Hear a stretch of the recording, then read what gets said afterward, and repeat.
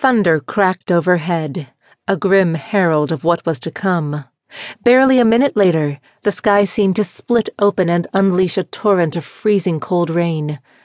And Chloe Ellis was caught without her umbrella, clutching a rocky wall near 100 feet off the ground. Shit! She hadn't anticipated the weatherman's predicted 20% chance of rain would come with a furious thunderstorm.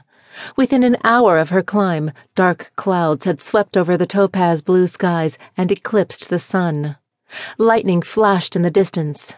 Well, damn! What do I do now? She wedged her body into the crack leading toward the high summit, hoping to escape the brunt of the wind and rain. Of the 3 options available to her, none held any appeal. She could stay hanging where she was and hope the rain passed soon, attempt to make her way down, or keep pressing for the cliffs. Wiping water from her face, she gazed around for an alternative. The fissure in the rock face widened several feet above her, so she made her way up and breathed a quiet prayer of thanks for the small ledge at the top. It was a place to rest safely and wait out the storm. The narrow shelf extended farther than she'd thought at first glance. Chloe wriggled back into the crawl space to get out of the rain. Loose grit, shifted beneath her hands, skittered down a dark passage. She fetched a flashlight from her backpack and eased down the crumbling slope. Water ran in narrow rivulets from the mountain shelf behind her, plastering her hair to the back of her neck. Should have brought Freddie with me, she thought. Now I'm here alone and hiding from the rain. Freddie, her on-again, off-again boyfriend, had practically begged to come along on this trip. He wanted to work things out, promised he'd be a changed man.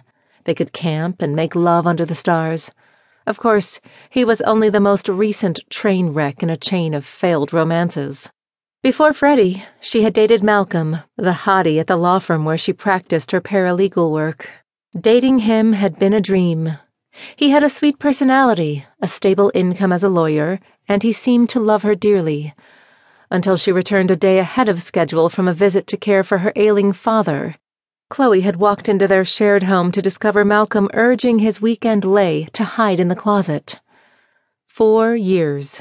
She swept it all down the drain that day and refused to hear out his ridiculous excuses about becoming too drunk to say no. How he'd come out to drink with pals who later wouldn't excuse his behavior and ratted him out because they'd warned him not to do it.